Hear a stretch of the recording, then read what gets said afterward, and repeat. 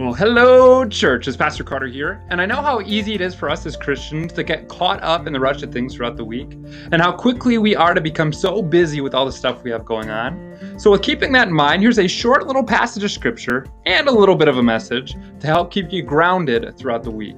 Here is a Tuesday morning devotional. Well, good morning, church. It's Pastor Carter here on a Tuesday morning. It's still early on in the day and early on in the week, and I've got some scripture here for you that's going to be super useful to have in the back of your brain. So grab your Bibles, underline it, highlight it. It's a good one for you. Today we're going to be talking on multitasking a little bit. You know, we as Christians, we like to think that we're good at it, but when we take a deeper look at what multitasking is and our perspective as a Christian on what it is, we can realize that we need a little bit of work on it. So grab some coffee, relax, get comfortable. We're going to dive into God's Word this morning. Amen? Amen. So the other day I was driving back from town, and I was in a pinch for time. I had some stuff I had to get back to over here, and I didn't have enough time. That I was starving, and I wanted to eat. I needed food, but I couldn't dine in a restaurant. I had to grab fast food on the way through. What I noticed is that while I was eating and driving on the way back home, is that when I would focus and give my attention towards eating more than driving, I would find myself in unfavorable situations. You know, I'd bring the food from the passenger seat, we've all done it, over to my face, and I'd take a couple bites, and I'd look up, and all of a sudden I'd be hugging that line in the middle of the road a lot closer than I should be. Or I'd look up again after taking a couple bites of food, and I'd be swerving over towards that other line on the side of the road towards the ditch. And my speeds would go anywhere from 50 miles an hour to 62 or 63, and I'm breaking the law. And that's all I'm going to admit here on the internet. But my driving suffered because my attention was more on my eating. And in that particular situation, eating is not as important as driving. And I could have found myself in a real bad spot because of that. Because my attention was on things that they weren't necessarily supposed to be on.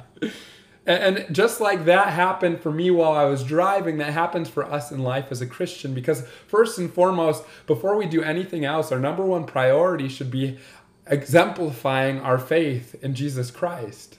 You know, before we focus on all of the things in our daily routines, because we have so much going on in our schedules. We wake up, we have to take care of our loved ones, our families. We have to go to work. We have chores we have to accomplish. We have all this stuff in front of us.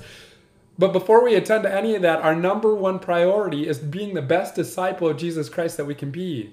That when we do those tasks, we're doing it with the love of Christ. So even if we're only doing one particular thing at a moment, we are still multitasking because we're doing it while we glorify the Lord.